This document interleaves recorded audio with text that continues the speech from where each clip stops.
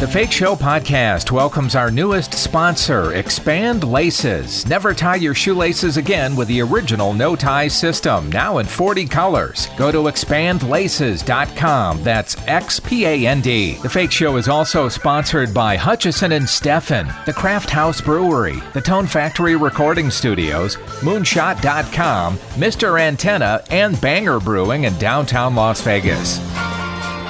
It's The Fake Show with Jim Tofte. My guest on the show is Shaun Cassidy, who most people know as the half-brother of David Cassidy, and he had a few hits of his own, including this song, Hey Deanie, and a hit TV show called The Hardy Boys. But unlike his brother David, Shaun decided he had a passion for working in television and started writing scripts, to the point where he is now an executive producer on such shows as Blue Bloods and New Amsterdam. He is also performing a few dates here and there. Please welcome from Los Angeles, Shaun Cassidy. Shaun, thank you for joining me. It's funny, I just happened to run across a clip of you and David on Jimmy Kimmel's shows from a few years ago. You were promoting Ruby and the Rockets, which, by the way, I always liked. Oh, thank you. Yeah, and you talked about this weird experience hanging out with Keith Moon of The Who when you were just a teenager. Do you recall much about that? Can you tell me about that? I remember it very well. It's imprinted forever on my brain. I had been, I was sort of a wild kid. And, before I started making records of my own, I was in a band that was playing at a lot of clubs on Sunset Boulevard when I really had no business being in clubs. I was probably 15. Yeah. And I ended up hanging out at this one particular club that's still there called the Rainbow Bar and Grill, which is kind of infamous. And one night I was there, and I had a couple of girlfriends with me, and I'm about 15 or 16, probably not 16 because I didn't have a driver's license. So 15, and I ended up striking up a conversation with Keith Moon, who I'm a huge fan of. I'm a huge Who fan. And right. In short order, he invites me and my two girlfriends back to his house, and we go down to the parking lot. He has a limousine waiting. He opens the door graciously. The two ladies get in the car, and then he slams the door, and the car takes off without us in it. And I said, Mr. Moon, we're not in the car. He said, oh, yeah, well, you have a car, don't you? I said, no, actually, I don't have a driver's license. So I ended up walking him home to my parents' house. We lived about a mile away. He's had quite a few drinks, and I'm not quite sure he knows where he's going or who he's with, but he ends up sleeping on the couch in my room. Now, wait a minute. Your parents, Shirley Jones and Jack Cassidy, who were actors, who were away a lot. Yes, I was kind of raised by wolves, and I love my mom. And she's awesome, but, we kind of had to fend for ourselves. I'm happy to report I made it, but here I am. But Keith Moon's asleep on my couch, and I'm calling all my friends, going, "You'll never believe who's sleeping over. It's Keith Moon." And the next day he woke up and he looked around and he recognized a photograph of my mother, and it turns out he was a big fan of hers from Oklahoma and Carousel.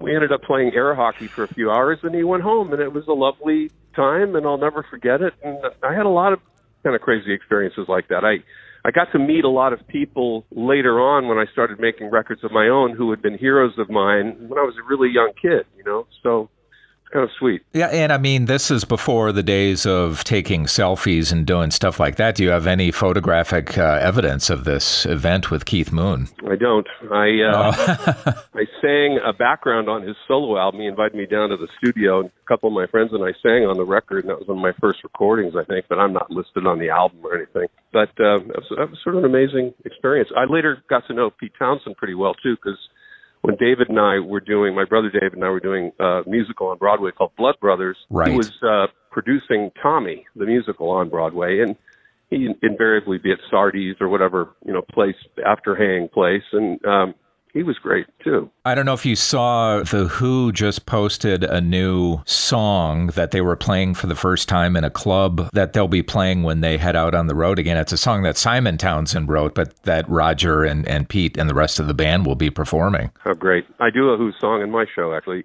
My last album, which was produced by Todd Rundgren, we recorded a song called So Sad About Us, which is an old Who song, sort of a power pop song, and it's one of my favorite songs. I very vividly remember, and I don't even know if I have it anymore because my vinyl got so worn out, but the album, I think it was around 1980, Wasp, that was produced by Rundgren. And the backing band was his band Utopia, right? Absolutely, yeah. Yeah, I liked it, but did your fans at the time, could they connect with it? Because you were doing stuff like Bowie and Ian Hunter, which is definitely a turn for you. Well, it was a turn for me in terms of their perception of me, for sure, but it was not a turn for me in terms of what I'd been playing 5 years earlier or what was in my record collection.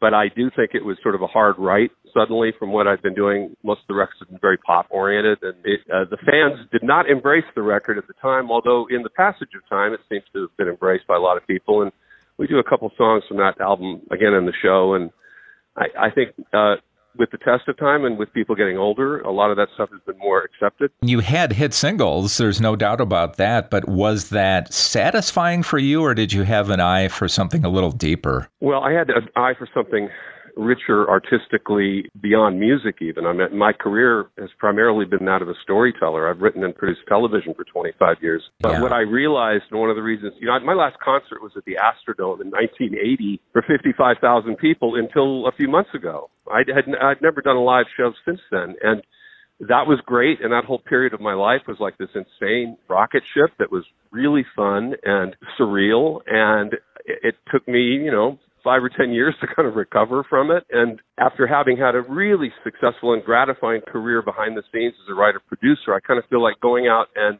reclaiming the music that was such an important part of my youth and bringing stories along that tie to those songs and new stories related to the life I've lived and the storytelling aspect of my life, which I realized really was an important part of my early songwriting. Most of the songs I wrote were kind of story-driven songs. So the whole thing has a kind of a nice full circle feeling to it for me, and it seems to have that feeling to the audience as well, which is great. Not too long ago, you were out playing again for the first time, and I read that you had paid a little bit of a tribute to your brother David by performing a couple of Partridge Family songs. The fans must have really loved that as well as you. They seem to. It's quite emotional for me and for them. And David was a seminal figure in my life. I mean, he's my brother, my half-brother, but in terms of impact, I mean, he's kind of irreplaceable. I mean, I was a young kid when the Partridge Family happened. I'd seen the success of my parents and kind of lived with that. But when your own brother, the kid who, kind of shares your room on the weekend, is suddenly the biggest star in the world, it's a big deal. And it's a hard adjustment. And when I became successful, I kind of understood more of what he'd gone through, although we had very different experiences. I mean, on the surface, it was similar, but how we dealt with it, I think, was different. And for me, once it happened, I was already eager to move on from it. And not that I disliked it or not that I didn't even honor the experience of these young kids, but I did want to do something more. And writing proved my ticket to that. David ended up doing it his whole career in some form, and he, I think, was frustrated by his inability at times, not all the time, but at times to move beyond it. Yeah, I know that when he was younger and still doing the Partridge Family, that he wanted to do, I mean, he was a fan of Hendrix and Led Zeppelin and all that stuff, but the industry just simply wouldn't allow him to do that. Well, he didn't sign up to play Jimi Hendrix. He signed up to play Keith Partridge. And right. At a certain point, you got to play the hand you're dealt, and he played it well and played it very successfully. But I think, like any artist doesn't want to be typecast. Any artist doesn't want to be told you're a this. And the ability to continue to move on and change and try new things. And, I think, again, when people come to my show, a lot of them may be coming for an experience or the feeling that they may have had a long time ago, but I think they'll leave going, oh, I have that feeling and I have a new feeling too. I've taken something new and actually current away. One of the challenges I thought I would face, which I haven't, which I'm thrilled about, is, I didn't want people thinking it was just a nostalgia show, and it hasn't been that at all. That's great. And I mean, you worked with David on Ruby and the Rockets and Blood Brothers. What was your relationship like, your working relationship, at the same time, your personal relationship? It was interesting because, on Ruby, I was his producer. I was technically his boss. Yeah. That was interesting. And I said to him before we started, and by the way, my brother Patrick was in the show too, and my youngest brother Ryan was a set dresser on the show. So we were all working together. It was the first time and only time we've all worked together. And I said to all of them early on that we are brothers first, but in this work situation, the hierarchy needs to kind of be respected, and to his credit, David did. And I brought on another wonderful writer-producer by the name of Marsh McCall, who had run a lot of comedy shows, because my background was primarily drama. And he was a guy who was great at playing middleman, if a middleman was necessary, if I had to, say something to David that maybe David didn't want to hear, or to Patrick, or to Ryan. It's one of my favorite experiences of my whole life, beyond my career, my life. Yeah, for sure. It was a quality show. I really did enjoy that. And, the Hardy Boys, when you were on that show, did you, at that point, kind of have an eye on doing things behind the scenes? 100%. It's where it happened. Yeah. Almost like in the second or third show, I'm working on this television series, and I'm looking around going, there's all these other fantastic creative jobs that are interesting to me. The lighting and the cinematography and screenwriting, script writing. The writer's room was like going into a magician's den. I wanted to be there and watch how that magic was made and learn. And I loved acting. I still like acting, but acting is an interpretive art, whereas writing, for me anyway, really does feel like magic. And I used to be a magician, so I have a respect for magicians. My favorite day on a set is the first day of work where 300 people have a job, because 6 months ago I had some weird dream or read a newspaper article or just had an idea that manifested into a script and into a production. It's just an incredibly gratifying feeling. Oh, yeah, and I can feel your passion about it, too. It was really kind of a pleasant surprise when I started seeing your name attached to shows like, as an executive producer, like Invasion, which I thought was a very cool series. Also, Blue Bloods, of course, was very popular. And most recently, New Amsterdam. So how did the executive producer gig happen for you? Well, I kind of wrote my way into it. I mean, I sold my first pilot script, 25 years ago. It was a show called American Gothic, which got on the air on CBS, and it was kind of a cult hit, and it kind of opened all of these doors for me. And I am now the consulting producer on New Amsterdam. I didn't create the show. A very good friend of mine, David Schulner, did, but David and I had run a series together called Emerald City. And when New Amsterdam was picked up, he asked if I'd join it and help him write it and work on it with this brilliant team of writers. And the show's a huge hit. Just got picked up for 3 more years on NBC. So we're going to be on for a while. Actually makes you feel good about being in a hospital, which is...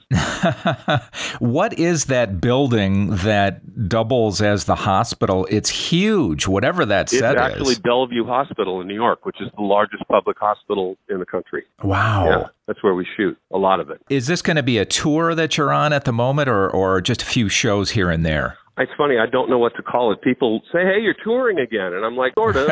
I mean, I'm going out on a weekend here and a weekend there, which ironically is kind of how I did it back in the day. Because when I was a kid, I was working on the Hardy Boys. And later I had a series called Breaking Away. And I'd be doing a show in Chicago or New York or wherever I would go. And then I'd go back to work. And that's kind of what I'm doing now. I'm in an office 4 days a week in Los Angeles working on New Amsterdam. And I'm writing a movie now as well. And I'm flying out on the weekend with a fantastic band. And then I'll be playing another place next month. And so I'll probably do, maybe 20 shows tops this year. But I don't know how many I'll do consecutively. Yeah, I know. You're very busy. What's next on TV for you? New Amsterdam, is that what's keeping you busy at the moment? It is. An episode I wrote is on a week from Tuesday that kind of takes on the opioid crisis head on. And it's a pretty powerful episode, very emotional episode, and sadly very timely. Shaun, really great talking to you. I appreciate the time. And good luck with the rest of whatever is happening musically and also on New Amsterdam. Thank you, my friend. Thanks for having me here, and I look forward to seeing everyone. That story with Keith Moon is incredible, and he had many along the way, and I love the fact that Shaun Cassidy's doing music again, not because he has to, but because he wants to, and he's very busy, of course, in television. That finishes off this episode of The Fake Show. I'm Jim Tofte. I'll see you back here next time. Listen to The Fake Show on SoundCloud and get alerts when there are new episodes.